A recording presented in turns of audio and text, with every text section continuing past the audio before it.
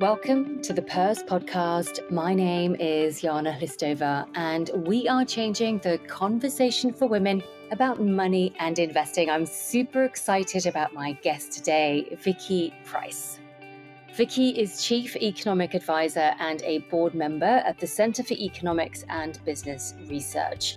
She was previously Senior Managing Director at FTI Consulting, Director General for Economics at the Department for Business, Innovation and Skills, and Joint Head of the UK Government Economic Service.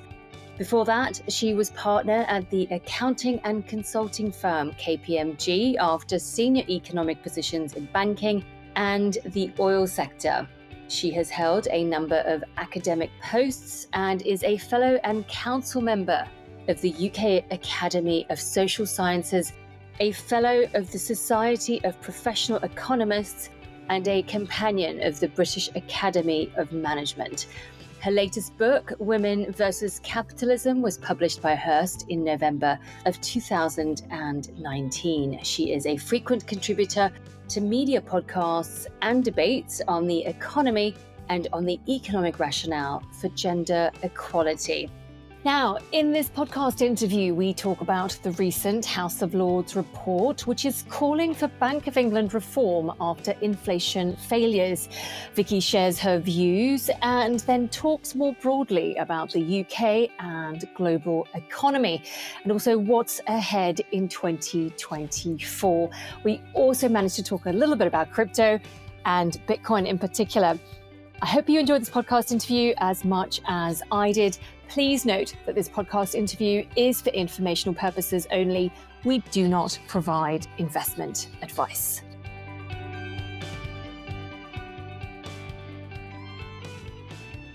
Well, Vicky, welcome back. It's great to have you on the show again. Thank you very much. Thank you for asking me to reappear. And we're talking about the recent House of Lords report, which is calling for the Bank of England or for Bank of England reform after inflation failures. And I'm going to quote from the Financial Times. The Lords Economic Affairs Committee said Bank of England policymakers were too reluctant to challenge conventional wisdom and overly reliant on inadequate forecasting models when inflation was brewing in 2020 and 2021. At the time, the Bank of England and other major central banks were slow to raise interest rates because they believed the jump in inflation triggered by the pandemic and the energy crisis would be transitory. And I know we've talked about this a few times on the podcast. I was wondering, Vicky, whether you could share your thoughts on this and why were the forecasting models supposedly inadequate? It's a really interesting question. Of course, one has to look at the details of what the House of Lords is thinking about the Bank of England. But as I think it's rightly pointed out, it's not just the Bank of England, but it's lots of other central banks that did more or less the same thing as the Bank of England, assuming therefore that quite a lot of the increase that we saw in inflation at the end of the COVID period was transitory. And I think it was perfectly sensible to think that at the time. And there are a number of reasons for that, because we had practically deflation at the time of COVID when we had the lockdowns. Remember, there was a period when oil prices were negative. If I remember, sometime in July 2020, where they were minus $37 a barrel, which basically meant that producers were paying tankers to just keep that oil. At some point, the price is bound to go up, but just don't deliver it to anybody for the time being, because actually nobody wanted it anyway. That, of course, has had huge impacts, because that's just one small example on all sorts of other commodities where, of course, things just stopped, mines closed, etc., etc. So you didn't have the production happening in loads of industries because nobody wanted it. And of course, emissions went down very significantly. So we were in a period when really, in terms of the economy, nothing much was moving except the essentials, such as hospitals and possibly the old drivers, and a lot of delivery, of course, that was happening through Amazon and so on, because people were locked down and had to do something.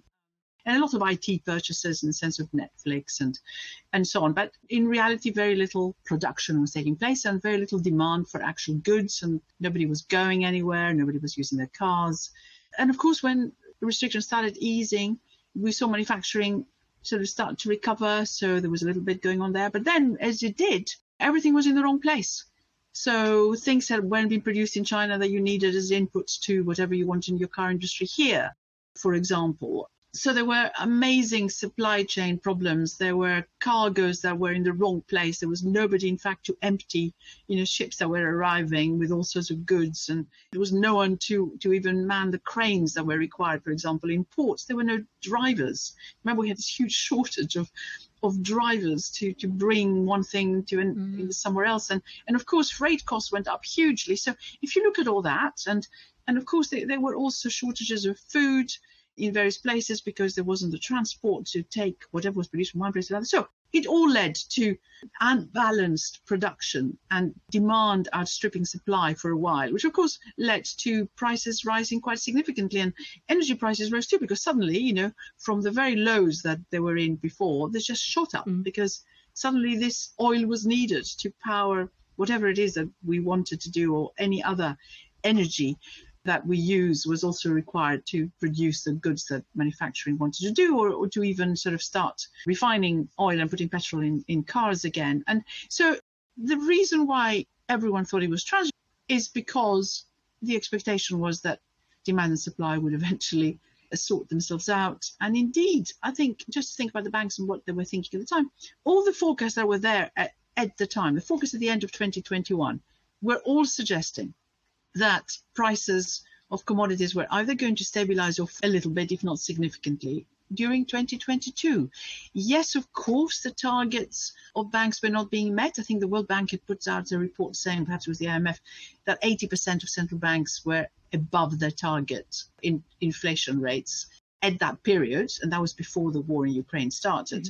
But the expectation was that because of prices perhaps stabilizing, you would end up with what most central bankers fear the most, which is not necessarily inflation, but deflation of the sort that Europe in particular had experienced during the Eurozone crisis. And it's one of the reasons why Europe still had negative interest rates until the middle of 2022. So going back, looking at the banks, were they right to think it was transitory? Yes, but only up to a point, because unfortunately, as prices started going up, what you found is that in some countries like the UK, for all sorts of reasons that I'm very happy to go through, particularly a rise in inflation expectations, had meant that we were beginning to see wages becoming a little bit more entrenched in terms of increases than perhaps one would have liked at the time, to ensure that inflation at least would be coming down fast. And so these so-called forecasting models not being adequate, can you talk about that? Yes, there's a lot of emphasis on that now. And you know that Ben Bernanke, the Nobel Prize winner, and of course he was running the Federal Reserve at the time of the financial crisis in the US, has been called in to look at the models of the Bank of England. Now, it is extraordinary that we had the Bank of England appear in front of the Treasury Select Committee saying our models are wrong, we didn't go back enough, and we got inflation wrong, and therefore perhaps interest rates may have to stay high for longer, and we're going to get someone to look at our models. We didn't look back enough. But what historical data would tell you in terms of constructing a model, you need history and you need to be able to see what happened in previous crises. But this was a very different crisis. It wasn't just one crisis in the UK. We had the financial crisis, and we had the Brexit crisis, the vote in the referendum to leave the EU. Then we had COVID. Others said that too, but for us it was on top of the other two, which hit, of course, the UK worse than others because of the importance of the financial sector. And then, of course, you had the war in Ukraine. So what old models will necessarily tell you, you just don't know. And the truth is that one needs to factor in all the political changes that are happening. One needs to factor in all the geopolitics, which are very, very different this time around than was the case before. One needs to factor in what's happening on the fiscal side, because during the austerity period, when we expanded money supply very significantly, or tried to with quantitative easing to help the financial sector, there was austerity on the other side. So we had very tough rules in the UK under the coalition government when George Osborne was Chancellor. And you also had quite tight fiscal policies during the Eurozone crisis. What we've had since COVID has been the opposite, a lot of fiscal expansion and, of course, quantitative easing to support that fiscal expansion. So you added to it. So did the banks take into account enough what was happening on the fiscal front? You could say that perhaps not, but this was the environment they found themselves in, which was very different to previous crises where the two sides, if you like, worked against each other. So having fiscal and monetary policy expansion at the same time, of course, probably accelerated this increase in inflation that we have seen, and maybe that should have been taken into account. So a lot of judgment needs to go in. And also, how do you account for the fact the circumstances are very different?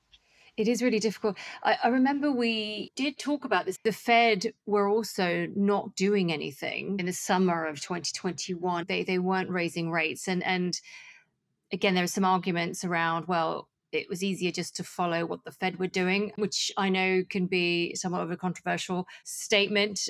But yeah, none of the central banks were raising rates and everyone was following the same pattern. And of course, we've seen what's followed after that. Well, absolutely. I mean, the Bank of England, of course, that raised rates back in whenever it was, did I say, in December 2021. I mean, at the time, what it had started seeing was quite an increase in rates from a very, very low base. So I mean, you're right to say that things were beginning to happen. You know, it had moved from about 3% in August of 2021 to about 5.4% in December. So yes, you're right, it was happening. And this was the first increase, but because it was considered to have been transitory, there was just a small increase in interest rates that took place then. And because it was still considered transitory, the US, as I said, did not raise rates until March 2022. But what we saw after was indeed a very substantial uptick in inflation that took place, which was not expected because, of course, energy prices went up very, very significantly as a result of the war in Ukraine. And the question was, should the banks then have done something pretty dramatic, like raise rates quite significantly and therefore stabilize things, or should they have carried on as it did doing these incremental increases? There is a lot of debate about whether raising rates quite a lot over a short period of time is a good way to do it, or whether that is incredibly destabilizing. And it is arguable that the way it was done was perhaps what the banks thought would be least destabilizing, but still had to be done.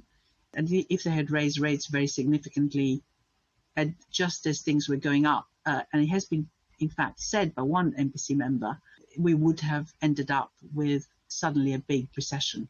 And that was before the war in Ukraine, coming up, especially if the expectations were that we would get back to some normality in terms of supply and demand. And that is really why the central banks were quite slow in doing anything about it. But once inflation took hold in a serious way, and again, it's worth remembering how it all moved incredibly fast. And we perhaps should have thought again about whether the mix of fiscal and monetary policy was right, but that's certainly not the Bank of England's fault. I'm going to carry on reading from the FT, just for further context for listeners. So the Bank of England now regrets this, given it was forced to raise rates 14 times in an effort to quell inflation that reached a peak of 11% last year. It also questioned why the Monetary Policy Committee was not paying more attention to money supply growth during the period.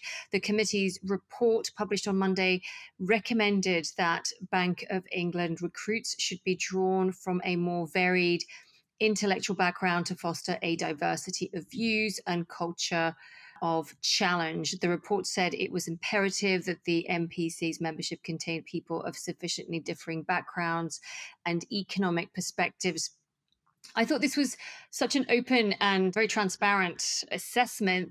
Again, Vicky, I'm really interested in your thoughts. And also, we know that women are underrepresented in economics and in financial services and at government at the decision-making levels.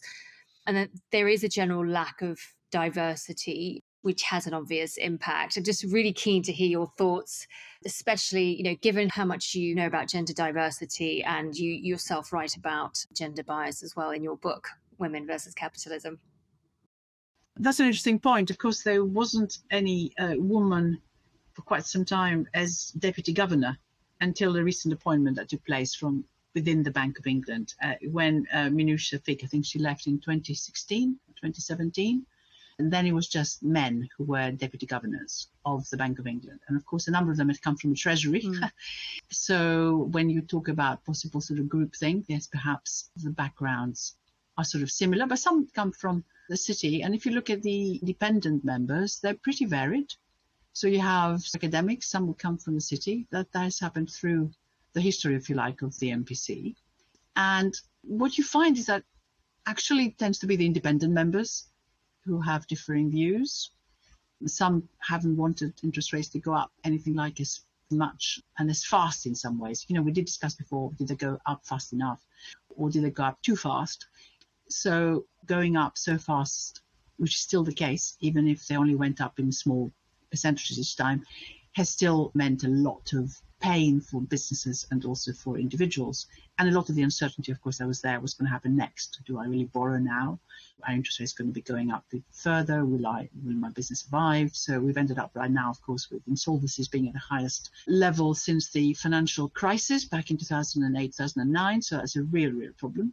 So there have been some who have been arguing against those increases because they think that the impact on the economy and possibly leading to deflation, if they had done it earlier, would have been a disaster, and even now have voted a number of times against the increases.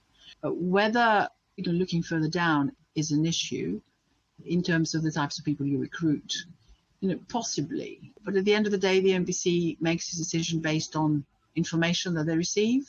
Some of it, of course, internal. So yes, maybe there was a point there.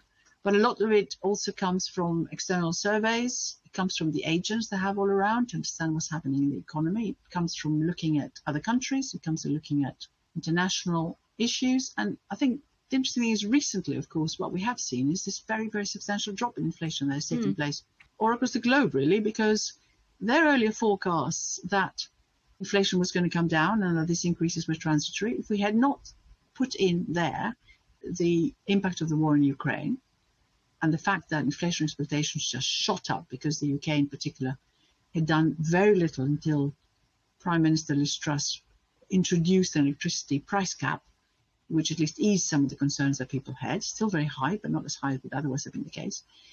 Until then, we were having sort of some inflation forecasts which were incredibly high. But if you look at everything that happened, if you exclude the war in Ukraine, then I think their forecast of it being transitory were quite correct, because we've seen all the factors that I mentioned earlier, all the things that were still towards the end of 2021 causing inflation to creep up or go up, depending on how you're looking at it, perhaps, yes, above the targets, were things which were temporary. And we've seen freight rates come down to even lower than they were pre-pandemic. You've seen food prices do something very similar. Oil prices that went up, of course, because of the war in Ukraine have come down quite a lot, even with the OPEC output constraints that have been reinforced this past week or so. What we've got now is oil prices, in fact, softening to really quite reasonable levels, so, between $70 and $80 a barrel, which isn't very high. So, you've seen what they had forecast, in fact, coming true. But what perhaps they hadn't quite anticipated was the impact of the war in Ukraine on inflation expectations that lasted too long, particularly in the UK, and which has really led to wages and strikes, of course, which continue, wages rising quite fast, and then it becomes a lot more difficult to shake inflation out when you're in that situation. It's not the case in other countries. This is why we have inflation very near target in Europe, in the Eurozone. It's just over 2%. We have just over 3% inflation in the US, or around 3%, which, is quite a good thing to have achieved despite the war in Ukraine. So you could say it's because of the interest rate increases, but actually interest rates take quite some time to have an impact. It's all because of the energy costs having come down and food prices coming down. So it's not really what the banks have done. And the worry is right now, particularly in the UK, they're having raised rates as far as we have done, and the impact only is just about starting to be felt. Are you going to end up with the economy really not recovering to any significant extent over the next couple of years? My next question was going to be about interest rates and what you think is going to happen. But I think before we get into that, the last point I want to make is that the report recommended that Parliament should conduct an overarching review of the Bank of England's remit, performance and operations every 5 years. What are your thoughts on that? Will it make a difference? There's nothing wrong with that. There are actually people who are suggesting that the remit, which is the main remit for the MPC at least, because of course there are other remits on the financial stability side, and supervision, which the bank is involved in, making sure the regulations are right to ensure there is financial stability and we don't suddenly have a repeat of what happened before. But certainly on the MPC, the Resolution Foundation has produced this report on how to avoid stagnation. And one of the things they were recommending, or at least one of the papers in there was recommended, because they outsourced a lot of the work that was done, and this is a compilation of various suggestions, is that perhaps the 2% target should be moved up to 3%. So you don't necessarily have such high interest rates when you have a crisis of the sort we just had. And also, there is a lot of confusion, because it's true that the Bank of England is expected to do all sorts of different things. Maybe you should simplify it. But yes, of course, climate change matters. It's one of the things that has been raised as an issue. How can the Bank of England sort of be on top of that and have that as a remit as well as everything else? But I mean, the truth is, of course, that it matters from financial stability viewpoint, because obviously if there is an awful lot of lending that goes on to oil companies, say, or anything which is related to oil or to any other of the commodities that perhaps are going to be in the process of being phased out because of concerns about climate change and new environmental policies, then obviously you end up with a big problem for banks that are involved in that area. So you need to watch that. But to have that also as part of the MPC remit, which I remember seeing the letter that was written by the Chancellor and the report, the response, I think, which was public, the response by the MPC was, yes, of course, we'll also take climate change in our MPC decision-making process. Well, I can't quite understand how interest rates and climate change can necessarily be linked now. But of course, in the future, if climate change issues mean that supply and demand sort of change in a different way, then obviously you have to put that into your model as well. So you can understand it from that point of view. So yes, looking at the remit and also perhaps making it clear, like in the US, you have to also look at employment and growth as part of your remit in the Federal Reserve. Maybe we can do that a bit more explicitly here as well. So there is a good reason for rethinking, not taking the independence, inverted commas, out, because obviously quite a lot of the MPC members and other members of the other committees are appointed by the Treasury and with the agreement and the sort of blessing of the Treasury Select Committee. But nevertheless, it's not an open competition from that point of view, in the sense of there are suggestions that it should be opened up and there should be a more democratic way of choosing all these members that are there making a decision. Or perhaps even abolish that and getting it all back to the Treasury. So there are all sorts of things being discussed right now. But I think reviewing the remit is not a bad idea. And being very, very open and transparent in that, I think, is fantastic. I was really encouraged to read the report. Vicky, if you were to cast your mind back over the last 12 months and summarize what's happened in the UK and US economy this year, what would you say? And then what's ahead for us in 2024? The first thing to say is that there has been a lack of understanding of what was happening through COVID. And what we have seen is that there's been a re-estimation of UK GDP was pushed up by about 2%. So whereas we thought that we were still below pre-pandemic levels, it seems that's not the case. That's good news. And because of this reevaluation, we seem to have done slightly better than the number of other countries, particularly sort of Germany and not the US, but some of the European countries. But of course, we mustn't forget that the European countries have been affected hugely by the war in Ukraine, particularly because they were so dependent on gas imports from Russia, which has, of course, all been cut off, and they had to restructure their economies. I mean, in Germany, they cut energy consumption over a period by about 20%. And of course, all their energy intensive sectors have been affected, and Germany is in recession right now, or at least it looks like that may be continuing this quarter as well. And the EU itself was in recession the previous quarter, or the Eurozone rather. So that's an issue for them, but also for us, because of course we export quite a lot to Europe still, despite Brexit. We've been affected because of the high energy prices. We import rather a lot of our energy, which is strange when you think that we have the North Sea. There's been a lot of move towards renewables, but of course one does need to continue subsidizing them, which is more or less, which is what's going on right now. Or at least anyone who wants to expand there, expect that there will be some subsidies. So we've had some offshore wind auctions which didn't go well. Now we're offering to increase the cap, the prices that they can be charged by some of our renewables in order to attract the bids to come in, so we can expand the offshore side. So that's just one example of how the UK has been affected. But of course, we've also got other areas such as nuclear that we're developing. So perhaps things won't be that bad in the future. But the reality is that the economy has been quite badly affected by the very high energy costs. And since we're talking about inflation, I mean, the interesting thing is that a year ago now, around September, October, 22% inflation perhaps is what we're going to have in 2023. And that was because, unlike lots of other countries, we didn't move to subsidize energy fast enough. So that was a serious issue. And of course, that also led to interest rates going up in the bond market, increasing very significantly yields in the bond market. And of course, it started affecting mortgages probably earlier than has been the case in other countries. And that has been a big, big issue. So there was an adjustment of inflation expectations in the UK up. And what this did is that growth during 2023 didn't really do very much at all. In the last quarter, we saw stagnation. So overall, I think we'd grow by 0.5%. We did better than we thought in the first half. We grew instead of not, but only a little. But this concern about high inflation, interest rates staying high to control this inflation is now making everyone think that next year we'll also see similar growth, nothing much at all better than 2023. And in fact, there are some forecasts of perhaps the odd quarter of declining GDP if interest rates stay as high as they are. And the assumption, certainly by the Bank of England, is that they will stay as high as they are. The assumption by the markets is that perhaps that's not going to be the case, that interest rates may start coming down much faster than we think because inflation will start coming down. In the US, it's been a bit different. They also have interest rate increases at the same level as ours at the end, even though they started a bit later. But the economy has been shielded from the very high prices of energy because it's quite self-sufficient. It doesn't import very much. They did see inflation of about 9%. That's come down to around 3%, which is pretty good. What the interest rates are going to do, we don't know, but I think there's a similar expectation there that rates will start coming down. So the markets at present think that the US will start bringing rates down earlier than us in the UK.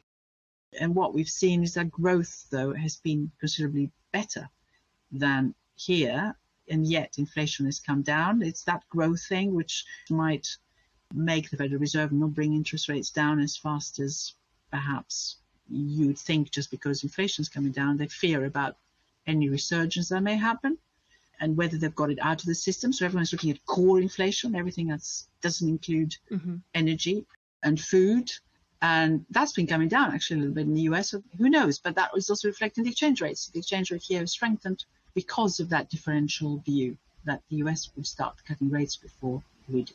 If that is indeed the case, then those forecasts of growth will be correct, that we're not going to see very much So they're happening. still quite nervous about what might happen. We're still in this kind of uncertain, slightly volatile phase. So they're not going to start dropping interest rates quite yet. But we're likely to see it happen first in the US.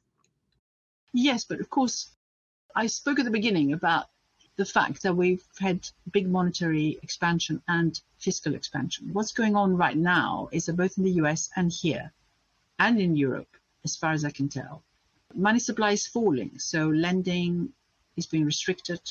We're not having a monetary expansion. We're having the opposite. Not only are interest rates high, but we've also got quantitative tightening happening. So in other words, the central banks, instead of buying bonds and releasing more liquidity in the market, in the secondary market, they're actually selling them. So they're taking money away from the market. So that's an extra tightening. So if you put all that together, then it's a serious issue about, are we overdoing the tightening now?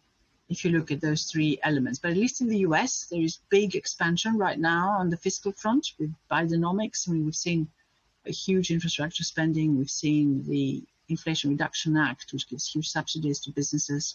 So there is a lot of activity, even though they're a little bit worried that perhaps the consumer is not as confident as perhaps they would have wanted to see them being. This is the policymakers looking at growth, whereas of course the Federal Reserve looks at inflation and worries about that. So, but you've got these competing things. At least you've got money supply declining, dropping quite significantly here and in the US, and you've got tight lending conditions in Europe. But at least you've got something sustaining growth in the US, which is the fiscal side. You don't quite have that here, where in fact the tax take, as you know, is going up. And although there is a bit of largesse now in Europe, they've stopped quantitative easing themselves. And, a number of countries are having issues with their debt levels, but they're getting a little bit of help. So they're being eased a bit. But interest rate levels in the Eurozone are affecting some countries really badly. I mean, it's interesting when you look at the latest inflation data that you have deflation in some countries, like the Netherlands and Belgium.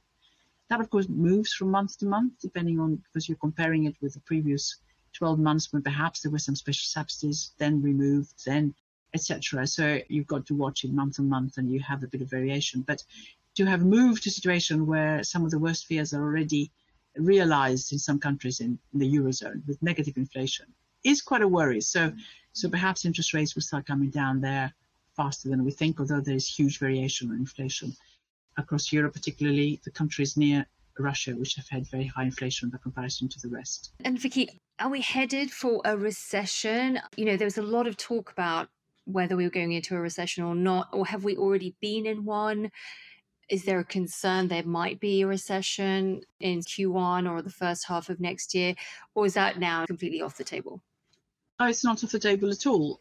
It's interesting when you look at the latest data. You have in the UK, we had a period when service output was declining in the summer. We still have retail sales which are looking pretty anemic. You had manufacturing declining month after month after month. There's been a little bit of an uptick in the last month, not in the level, but in the contraction. So it's contracting a bit less. This is on the basis of the PMI surveys, the Purchasing Managers Index, which is run every month and is pretty reliable. So still pretty stagnant growth, in other words. You have the construction sector suffering, of course, not just from the house building side, where, of course, demand is dropping, but you've also got quite a lot of the long-term engineering projects not happening, such as the Houston reconfiguration as a result of HS2, that sort of seems to have stopped, etc., etc.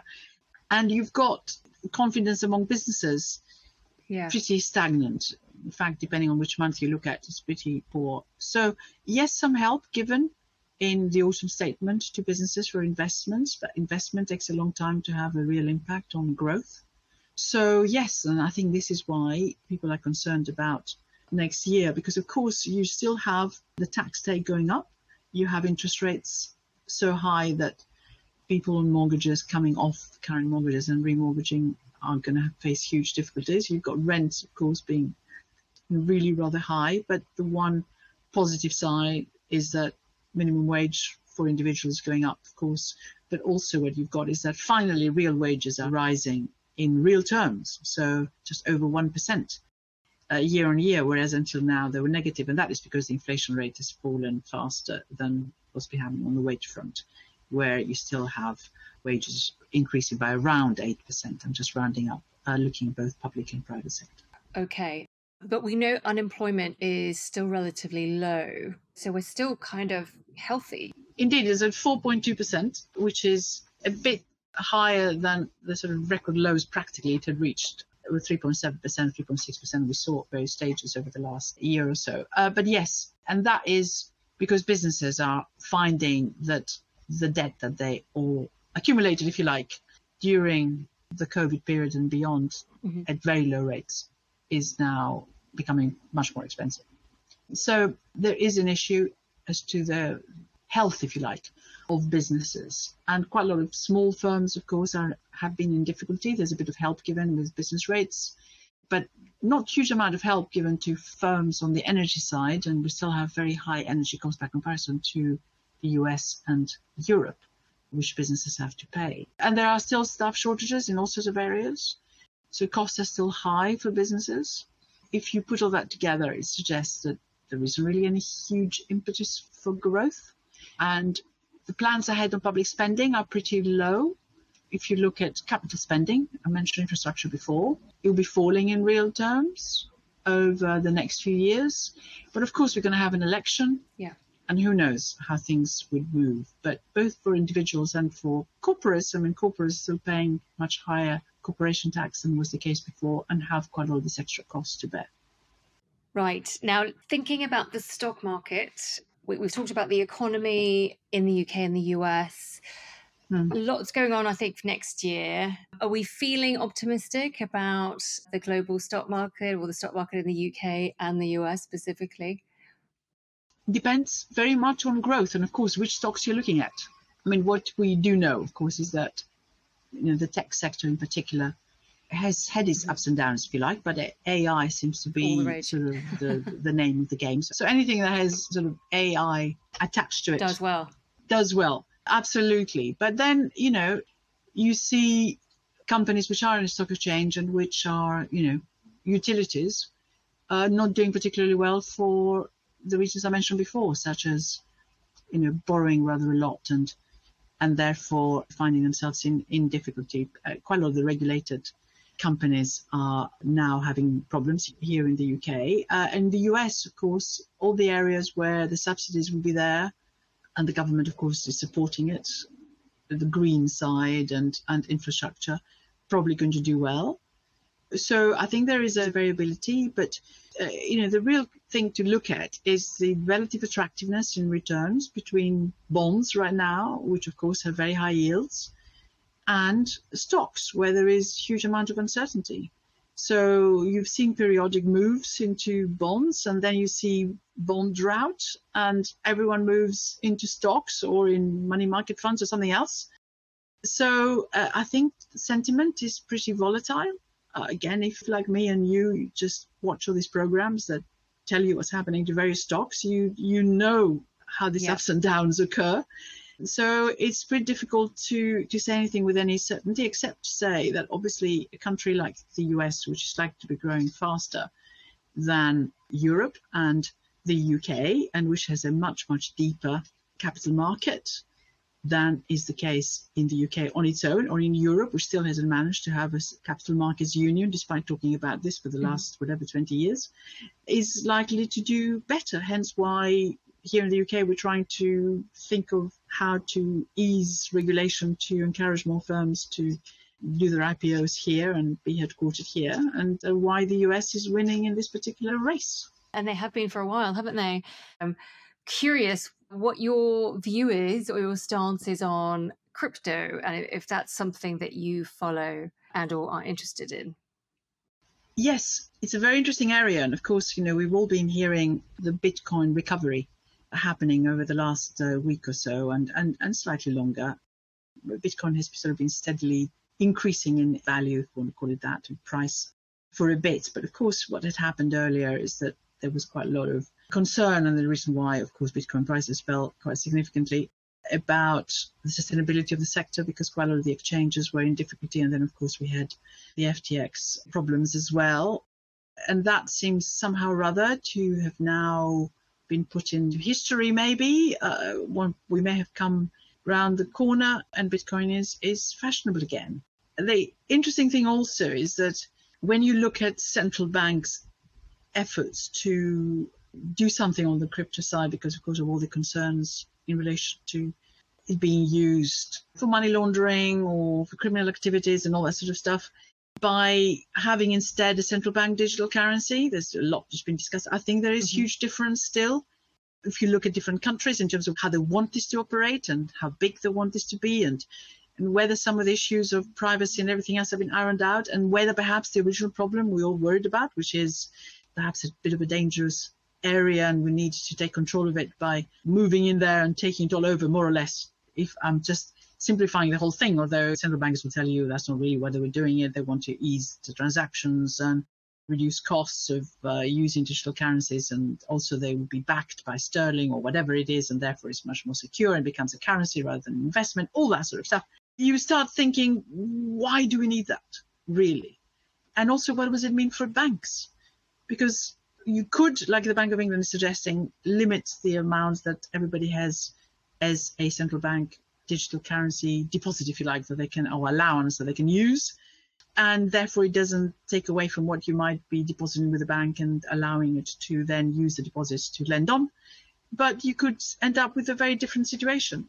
And there is a lot of concern about what the data in particular of doing your transactions using a central bank digital currency may give to the authorities, rather than, so it's a privacy issue, of course, but also really the position of the banks, and whether the way in which you make sure there is a money transmission mechanism in the economy and you do get the lending, which is absolutely essential, still happens.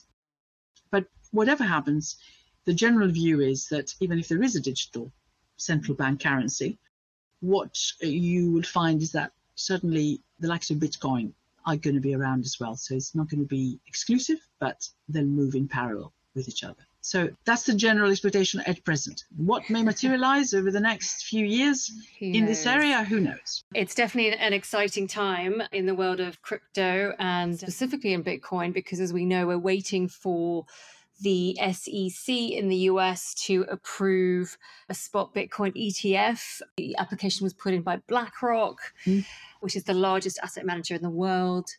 There are, I think, 5 or 6 other applications by like ARK Invest and others. But I think that's why we're starting to see so much movement in the price. And of course, when Bitcoin goes up, it starts to pull up the rest of the crypto market like Ethereum and so on. So yes, it's really exciting actually from my point of view, just to see how there is an education that's going on now. Loads more people are opening up in terms of their understanding to what this is.